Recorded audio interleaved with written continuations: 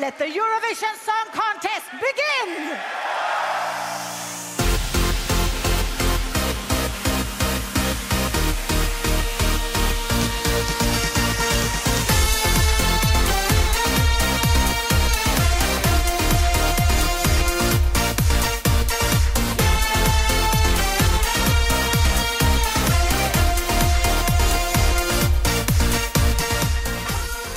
Good morning, good evening, good afternoon. Welcome back to the Deux Pois podcast. Not for Eurovision Forever this week. Unfortunately, Liz has died. Mom, Dad, Bart's dead!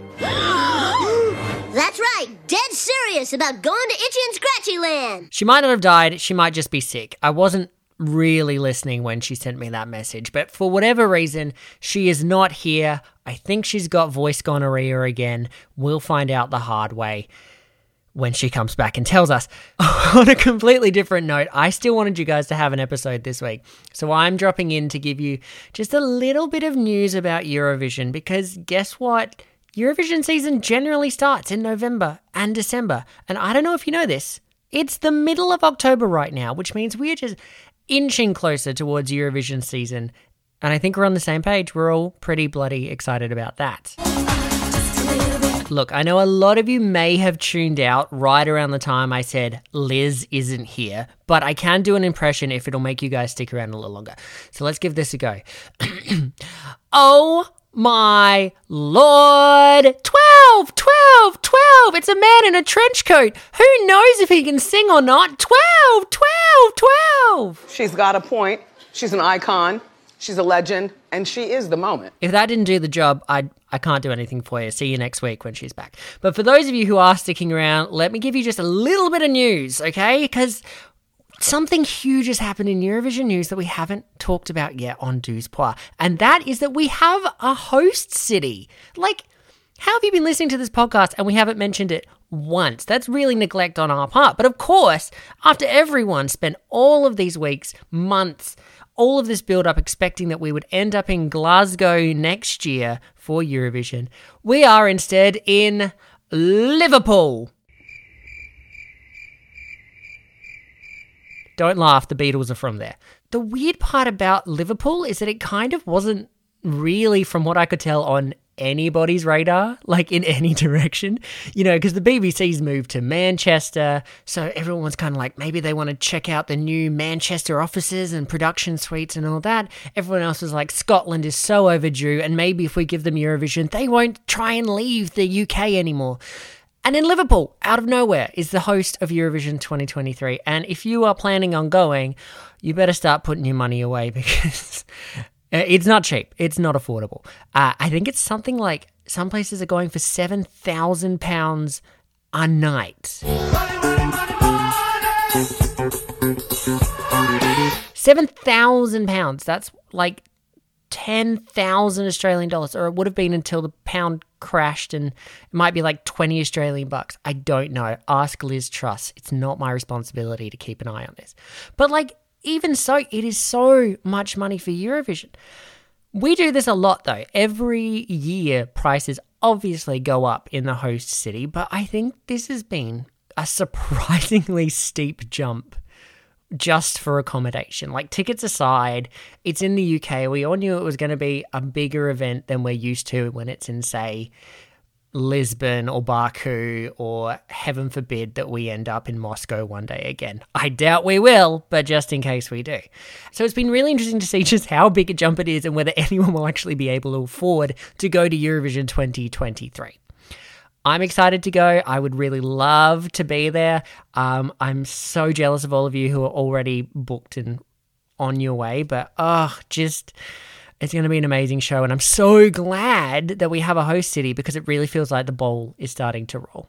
In other news, for all of our Australian listeners, guess who's coming to town? I know, it's weird. It's me saying it and not Liz. Il Volo are coming to Australia.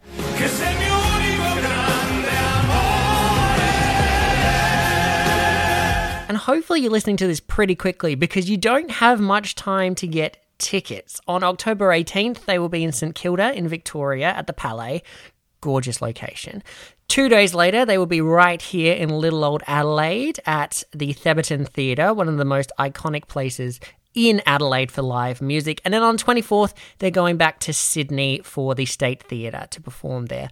Tickets, again, I don't know if this is just like an inflation thing, but tickets are like pretty pricey at the moment. Like even for just like seats up the back. I know they call it fancy like this, like the dress circle, but it's up the back. They're going for $100 each, which I know is not like crazy money. It's not Liverpool accommodation money.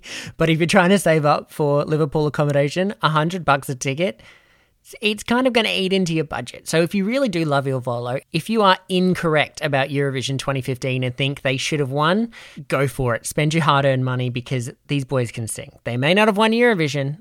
And I'm just really trying to say that because I know it upsets Liz when I say Italy did not win Eurovision 2015. They did not win it. They may have won the televote, but sucked in. The juries exist. They did not win Eurovision. Am I repeating that? I think I'm repeating that. But if you love them, go see them perform live. It'll be a great little show for you. The third, and really the final thing I want to talk about right now is that we may be getting the ball rolling on Eurovision, but it's not all positives. Montenegro are withdrawing from Eurovision 2023, and they are citing costs of staying in the UK as being prohibitive to their being able to enter the contest. Now, this is interesting to me because prices are so steep in the UK for Eurovision that, like, not even an entire country can send someone to Eurovision to stay there. I think that's just, like... kind of funny, kind of like really touching on the problem with it all. But it is upsetting whenever a country withdraws from Eurovision. You want to see everybody there. You want to see everyone sending their best and their brightest. And it's so much fun when all of Europe and Australia comes together. And so to not have Montenegro there, I mean, it's not quite the same as if, say, Ireland withdrew or Sweden or Ukraine or Italy. You know, it's not quite the same ballgame, but I mean, everyone is welcome. We love Eurovision and we love all of the cultures of Europe sharing a stage on the same night. So it does suck to see Montenegro withdraw. There are rumours of other countries maybe withdrawing from the 2023 contest as well for similar budgeting reasons. But I mean, I'm not one to gossip, so I won't say anything. The Czech Republic. Hey, he lied to us through song. I hate when people do that. Look, I really focused on like costs and budgeting tonight, which is not what I planned on doing. We're not a financial podcast, you know, like it's not my vibe to be like, spend your money here, don't do it there. What the hell? Stay in Birmingham. But this is really where we're at the moment. I can't give you any artists right now. I can't give you any hosts. I can't give you much, but I can tell you that Eurovision 2023, regardless of how much it costs, is going to be spectacular. I can just feel it. I just feel it. I mean, maybe it being like super expensive is kind of a good thing for Eurovision because we saw Italy kind of run the 2022 contest on like $10 and a high five. So maybe the added cost of it all is going to deliver something a little bit more sleek. Maybe the stage will work in Liverpool. I don't know. I also really wish I could call in and give you guys something about Australia Decides because it's meant to be in February. And normally about this time of year, we will have some info already laid down about who's going to be there, or at least just a teaser about maybe some artists that we'll be seeing. At least we usually have a date by now. So I am a little bit wary of that. Maybe they're going to go with an internal selection. I don't know. I would love if we did have an Australia Decides, considering it's the last contest that we're guaranteed to be invited to. Stop, don't come back. But who knows? I mean, it's up in the air right now. The world is a crazy place. It's less crazy than it was in the last 2 years. We managed to get an Australia Decides done in that time. Hey, who am I to judge? I'm just some guy with a podcast, albeit a very attractive guy with a podcast with, I mean, I won't go into my attributes, but hey, Jamie's a lucky man for marrying me. The only other thing I really want to say is we will be back next Friday to start 2022 Eurovision forever. It is just like, oh, we've gotten so close to the end. And of course, Liz went around licking light poles, licking, you know, what are they called? Pedestrian crossing buttons, and just It was a habit. Once we took a mask off her, there was nothing we could do. She just went blah, blah, everywhere. So hopefully she will be back with her voice this time next week, and we'll be able to get the ball rolling on Eurovision Forever, getting it wrapped up at the end. So hopefully Liz will be back next week, all bright and chipper and ready to all my lord through giving everyone 12 points except Sweden, because that's just her vibe.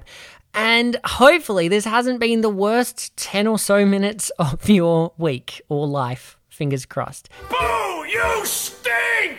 But thank you guys for listening to me waffle on for about 15 minutes about literally anything that came into my head. I just went with it. It was bleh. It was just words. If you guys don't follow us on the socials, please do check us out at Deuce Poir Podcast on Facebook and Instagram. If you guys check out our link tree on there, you can find our YouTube, which still literally has absolutely nothing on it whatsoever. I don't know why I keep plugging it before we put anything on there. You can also find our Patreon, where if you've got a few spare bucks a month to chuck our way to help us produce this show, we would absolutely be very grateful. And if you got any spare cans lying around, empty bottles, recyclables, send them down to South Australia. 10-cent deposit might help us get all the way to the UK next year for Eurovision. But hey, who knows? Life insurance policies are a thing, right? Love you. Good night.